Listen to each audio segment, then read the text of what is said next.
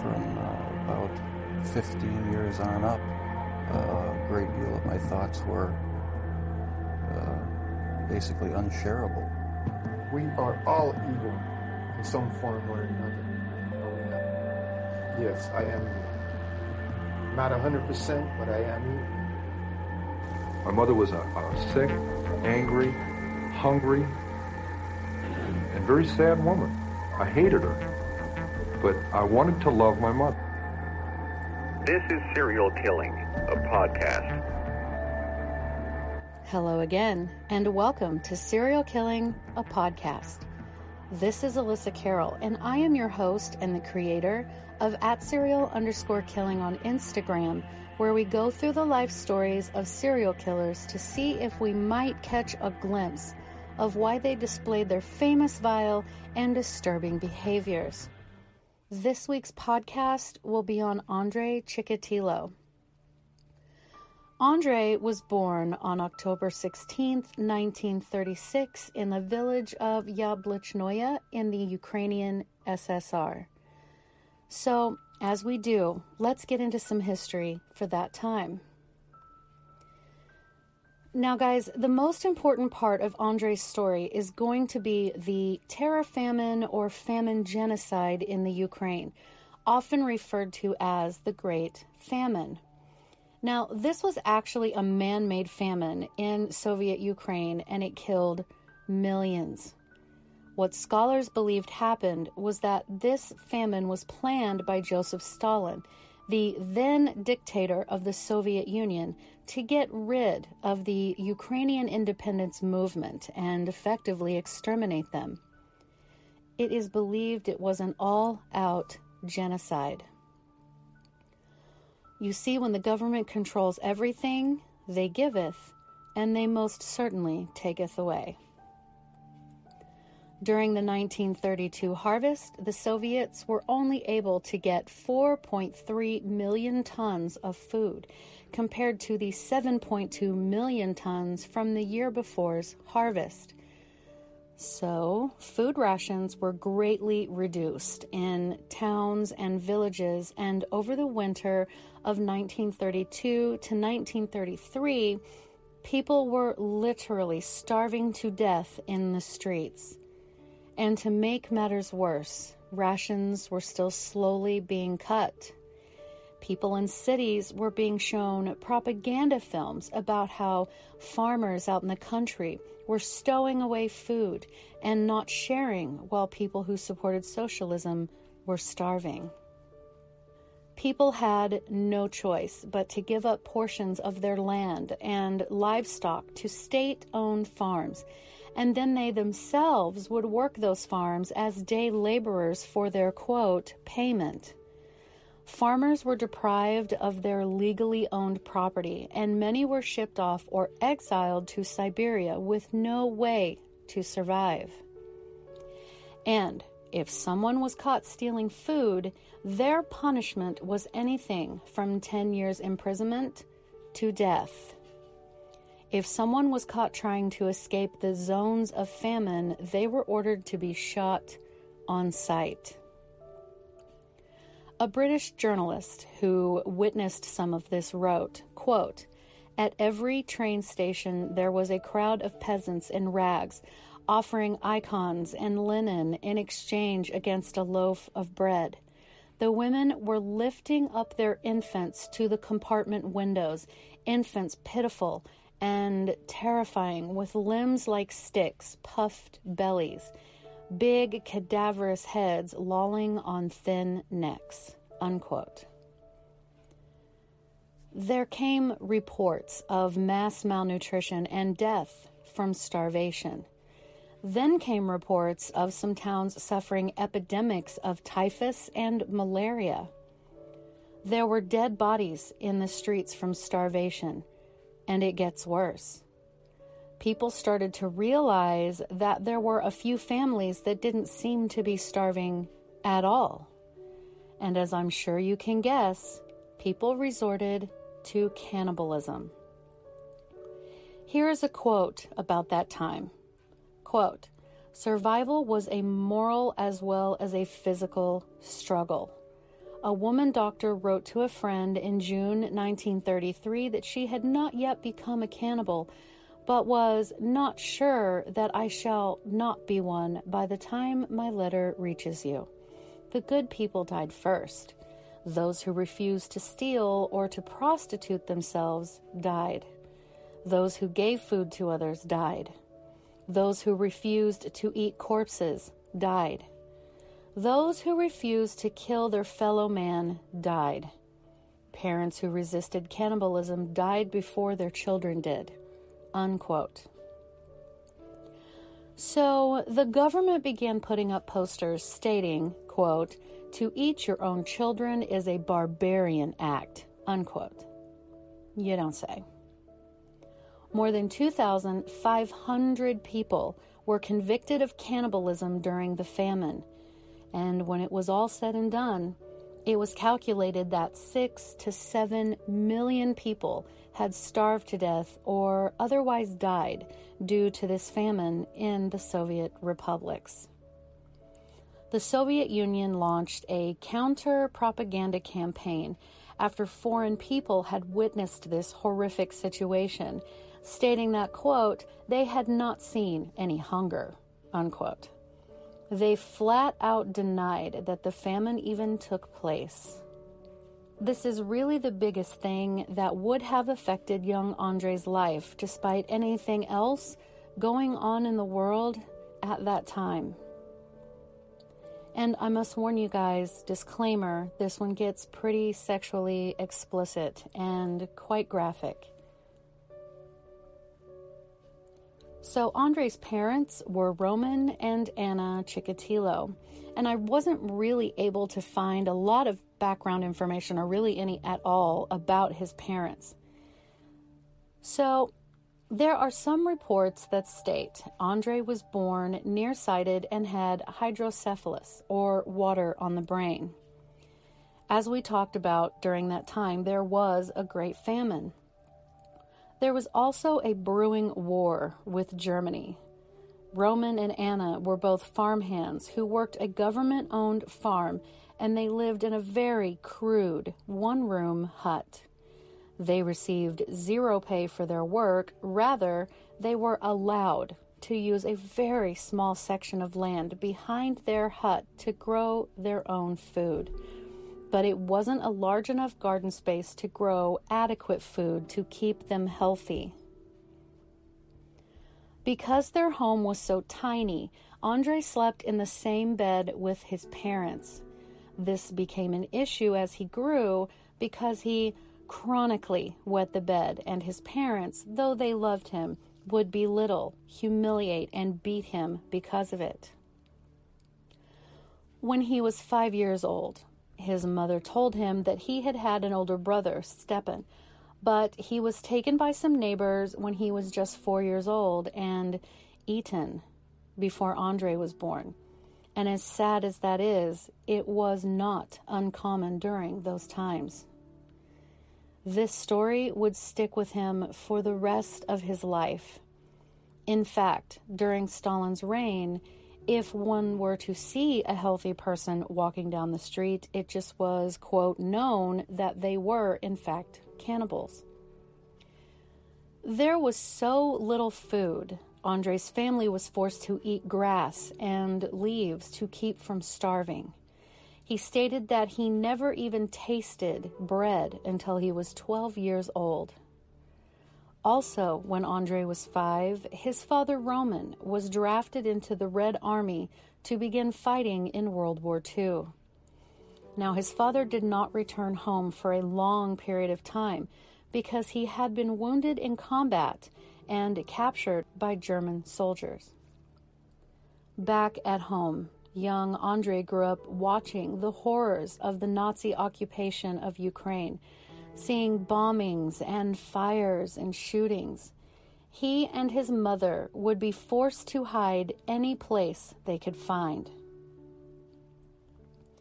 He and his mother were also forced to stand and watch their tiny home that they shared get burned to the ground. When Andre was 8 years old, his mother gave birth to his little sister, Tatiana. Now, since his father had been away at war and was at that time in a Nazi prison, there was just no possible way that Roman was the father. During that time, many women were raped by Nazi soldiers, and this was true for Anna as well. Andre knew this because he had most likely been in the room when it happened and could do nothing about it.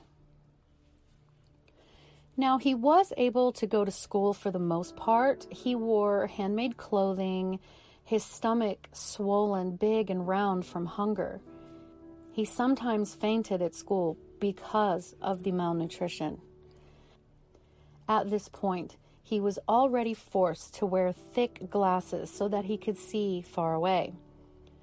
And to top it off, he was often bullied. He was described as shy and a bit timid, but he loved to study. At home, his mother berated both him and his little sister, Tatiana later saying Anna was very strict and unforgiving, whereas Roman was patient and kind. Roman did return home at some point, but he was not given any award for his bravery or being injured during combat. In fact, it has been said that he was punished for allowing himself to be captured by the Germans. As Andre got close to his teens, he became passionate about books and easily memorized information. To him, it gave him more confidence in himself and felt it gave him more worth. His teachers would go on to say that he was a model student, and he was often praised for his work ethic towards school. He was the editor of the school paper at 14 years old and the chairman of the school's Communist Party committee soon after. He also put together street marches. But once he began to go through puberty, he heard the stories the other boys talked about and realized there was something quite different about him. He was impotent. This did nothing for his self-esteem and awkwardness. So his very first sexual experience was at 15 years old, the girl just 12. He pounced on her, wrestling and holding her down, and the more she struggled, the more he realized he was becoming aroused. The playful violence of the situation then connected itself in his mind with sexual pleasure, and he climaxed. From this moment on, he felt that this was the only way he would be able to function sexually. But on a positive note, Andre was the only young man from his village to complete school and graduate in 1954. Andre's entire childhood was wrought with starvation, poverty, ridicule, and war. So let's take a look at that. Andre was supposedly born with hydrocephalus. Hydrocephalus is the buildup of fluid in the ventricles deep within the brain, which can cause pressure on the brain. And while it can happen at any age, it is most common in infants or elderly adults. Surgical intervention has proven to be helpful. In small children, it can cause headaches, blurred vision, abnormally large head, sleepiness, nausea or vomiting, poor appetite, seizures, and get this, urinary incontinence, as we saw with Andre. The effects of starvation in children are intense. It creates what experts call toxic stress, which negatively affects brain development, including limiting cognitive abilities and information processing. There are staggeringly higher incidences of depression, anxiety, and suicidal thoughts in the children once they hit their teen years. And it only gets worse from there. We also know that Andre witnessed terrible violence all around him while he was growing up. Children who grow up in the midst of armed conflict suffer consequences most of us will never be able to understand, and it shows itself in different ways. Fear and terror, anxiety, depression, hopelessness, resentment, anger, physical and sexual exploitation, and many children who have been studied said that they didn't care if they ever grew up. As far as him witnessing his mother being raped, there was a study that examined the traumatic responses of children who witnessed such sexual assaults. These children exhibited PTSD or post-traumatic stress disorder, disturbances in aggression and sexuality, an altered sense of security and vulnerability, low self-esteem, stress within peer relationships, and changes in future orientation. And finally, we know that he had issues with impotency from an early age. While it might seem unlikely that teen boys would have erectile difficulties, it does happen, and almost always has a physical cause rather than mental. Teen boys who realize this experience psychological harm that interferes with their sexual function in adulthood. Half of all boys that have ED reported having decreased or absent sex drive, while the rest reported difficulty in achieving an erection or maintaining one. Sometimes it can be treated with hormone therapy or even vascular surgery to help with blood flow. And of course, we all know that there is medication that can help men get an erection, but I don't think this was readily available to Andre at the time. Not seeking help for these boys can result in a buildup of a chronic sense of no sexual self-confidence. Guys, I don't think it's a stretch to see that he was going to have some serious troubles later in life. So let's get back into it. Once Andre graduated from school, he immediately applied for a scholarship at Moscow State University, which included a test. While he did pass the test easily, he was told that his score just wasn't quite high enough to receive the scholarship. He was, of course, completely devastated and suspected the real reason he was not allowed in was due to his father's, quote, tainted war record for being branded a traitor for being captured, unquote. However, it has been found that his grade was actually quite good. It's just that the others that won the scholarship did actually score much higher, and it was a highly competitive exam. So he decided to move to the city of Kursk, worked as a laborer, and saved money for a while before starting at a vocational school to become a communications technician. Also during this time, he met a girl there and they began dating. He was quite fond of her, but every time they tried to be intimate, he was unable to perform. After a year and a half, the girl ended the relationship. Now, once he completed his vocational schooling, he moved to Nizhny Tagil and started studying engineering at the Moscow Electrotechnical Institute of Communication, and life was going pretty well for the young man. But 2 years later, in 1957, he, like his father, was drafted into the Soviet Army. He was 21 years old. For 2 years, he served in the military. In the beginning, he was sent to Central Asia to be a border guard, then was sent to Berlin to be in a KGB communications unit. He was a model soldier and formally joined the Communist Party just before his military career was over in 1960. Andre then returned home to the village he had grown up in and quickly began dating another young woman. Unfortunately, he was still dealing with impotence, and after a few attempts to be intimate with her, she very innocently asked her friends for advice on how he could get over that. Word spread quickly, and nearly all of his peers found out. Andre later spoke of this, saying, quote, "Girls were going behind my back, whispering that I was impotent. I was so ashamed.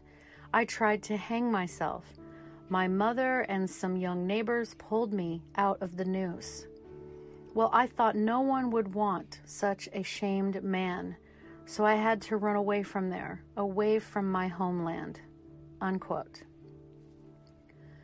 So he moved to Rostov and found employment as a communications engineer, then moved on to the Russian SFSR in 1961 into a small apartment by himself, but conveniently located close to his job. Soon after, Tatiana, his little sister, graduated from school and she moved in with him. They shared the little apartment together in mutual harmony as Tatiana began seeing a young man nearby.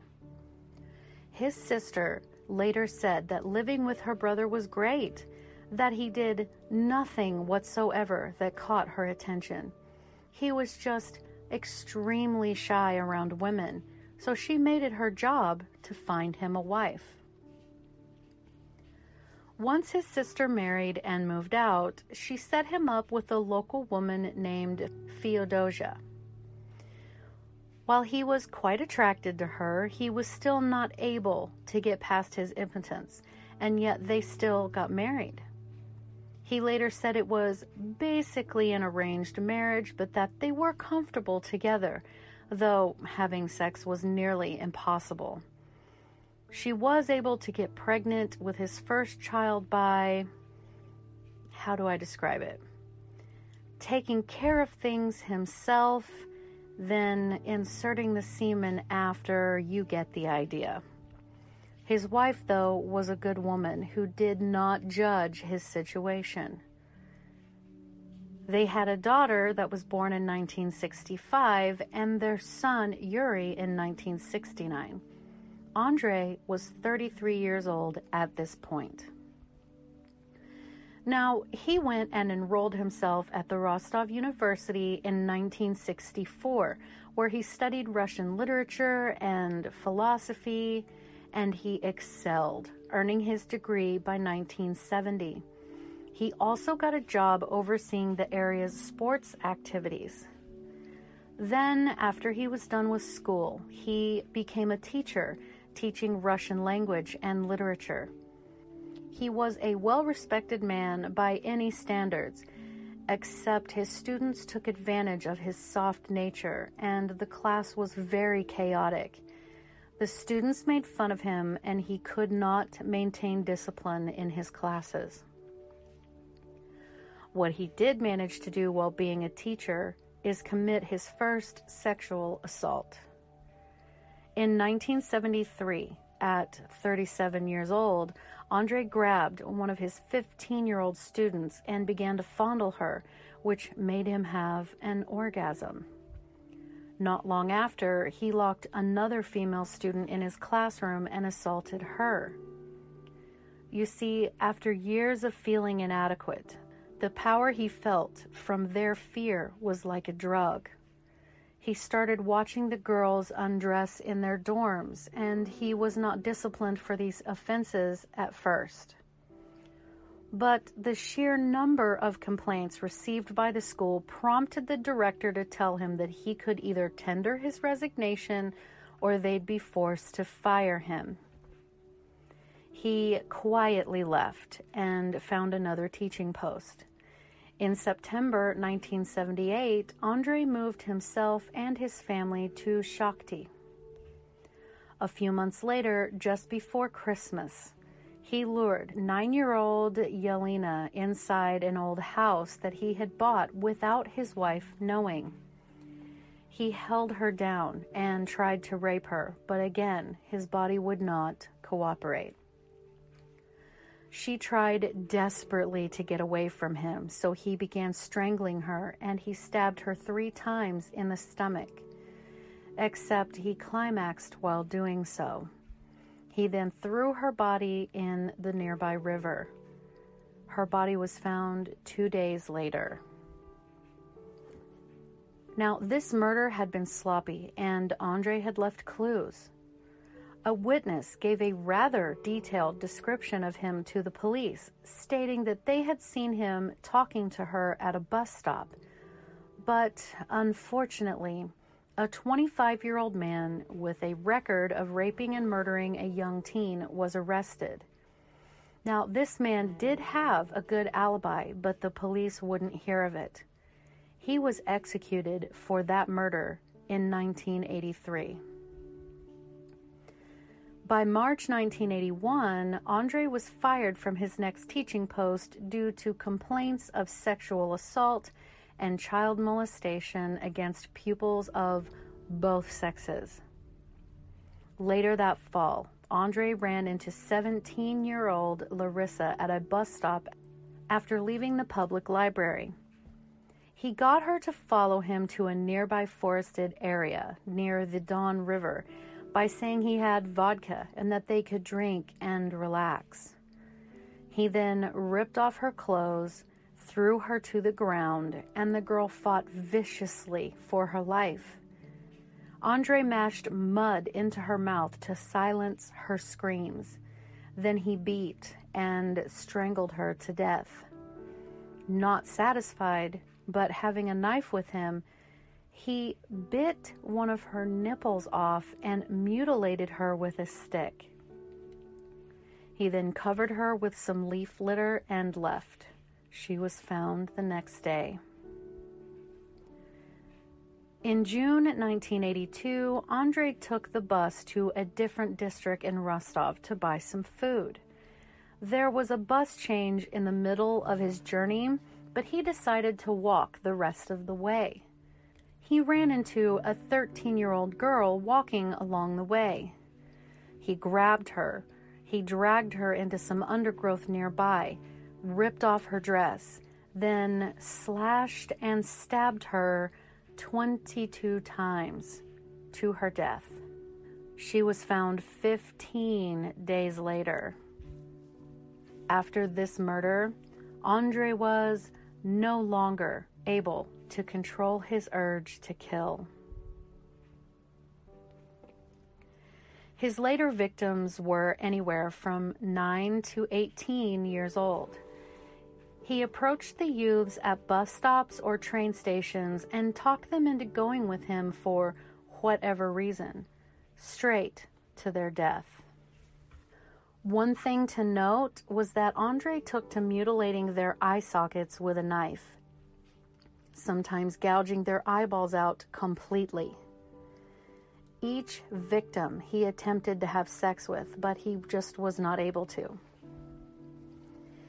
Now, in December of 1982, Andre was riding the city bus again when he saw 10-year-old Olga riding the same bus alone on her way to her parents' house. He convinced her to exit the bus with him.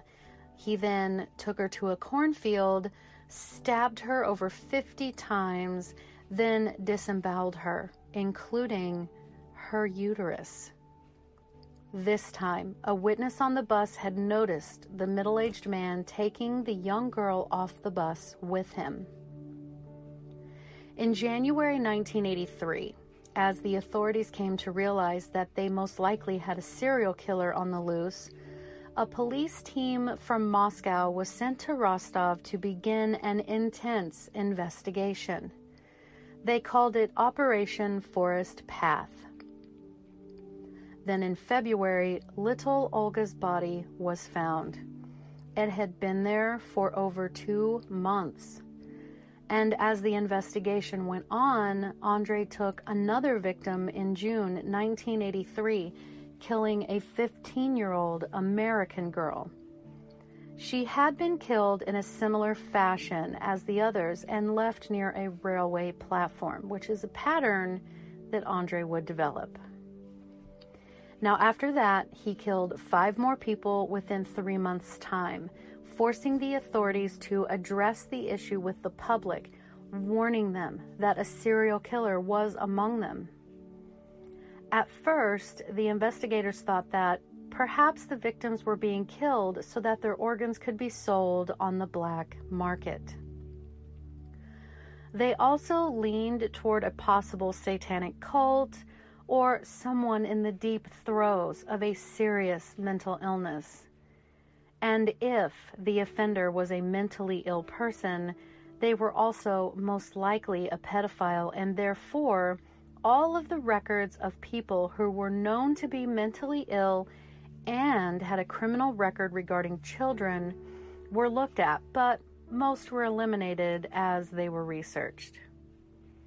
What is interesting is that during their investigation, more than 1,000 other crimes were solved that included multiple murders, aggravated assaults, hundreds of rapes, and so on. Which is good, but they were still no closer to getting a good suspect, and the bodies were beginning to pile up. The age range broadened. It seemed women of any age or younger males were just not safe. Then, in September 1984, Andre was seen talking to a young woman at a bus stop. The detectives followed him and watched him approach woman after woman, rubbing his groin area against them out in the open. At that point, they arrested him and searched him. They found a knife with an 8-inch long blade, little bits of rope, and a jar of Vaseline. Yes, Vaseline.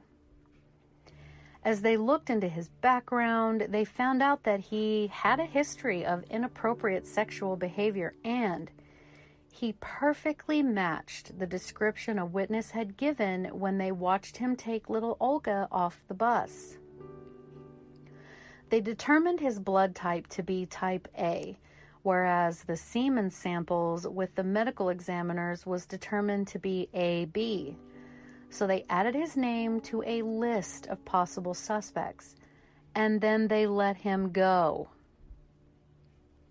In December 1984, Andre began working for a train factory, and he laid low. He didn't kill again for nearly a year. Then in August 1985, while in Moscow, he lured an 18-year-old young lady into some woods where he tied her up, stabbed her 38 times, and then strangled her. A month later, he killed again. The authorities were getting very frustrated, and they gave every piece of information they had to a criminal profiler who said that the perpetrator was between 45 to 50, a recluse who suffered a painful and isolated childhood and was not capable of being successful with women.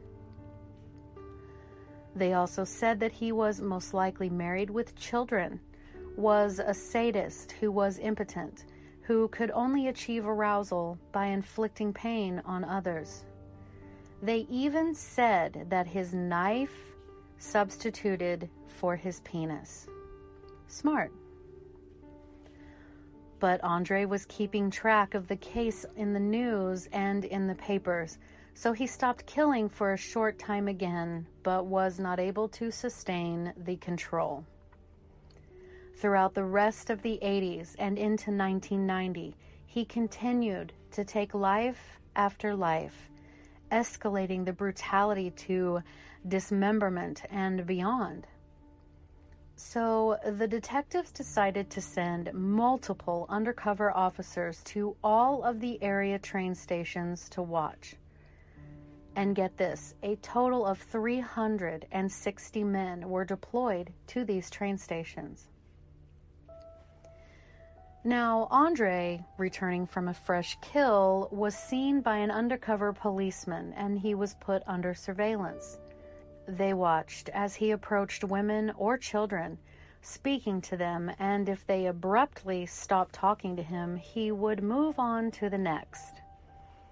They began to talk to his former employers, who told them about why he had been forced to leave the schools.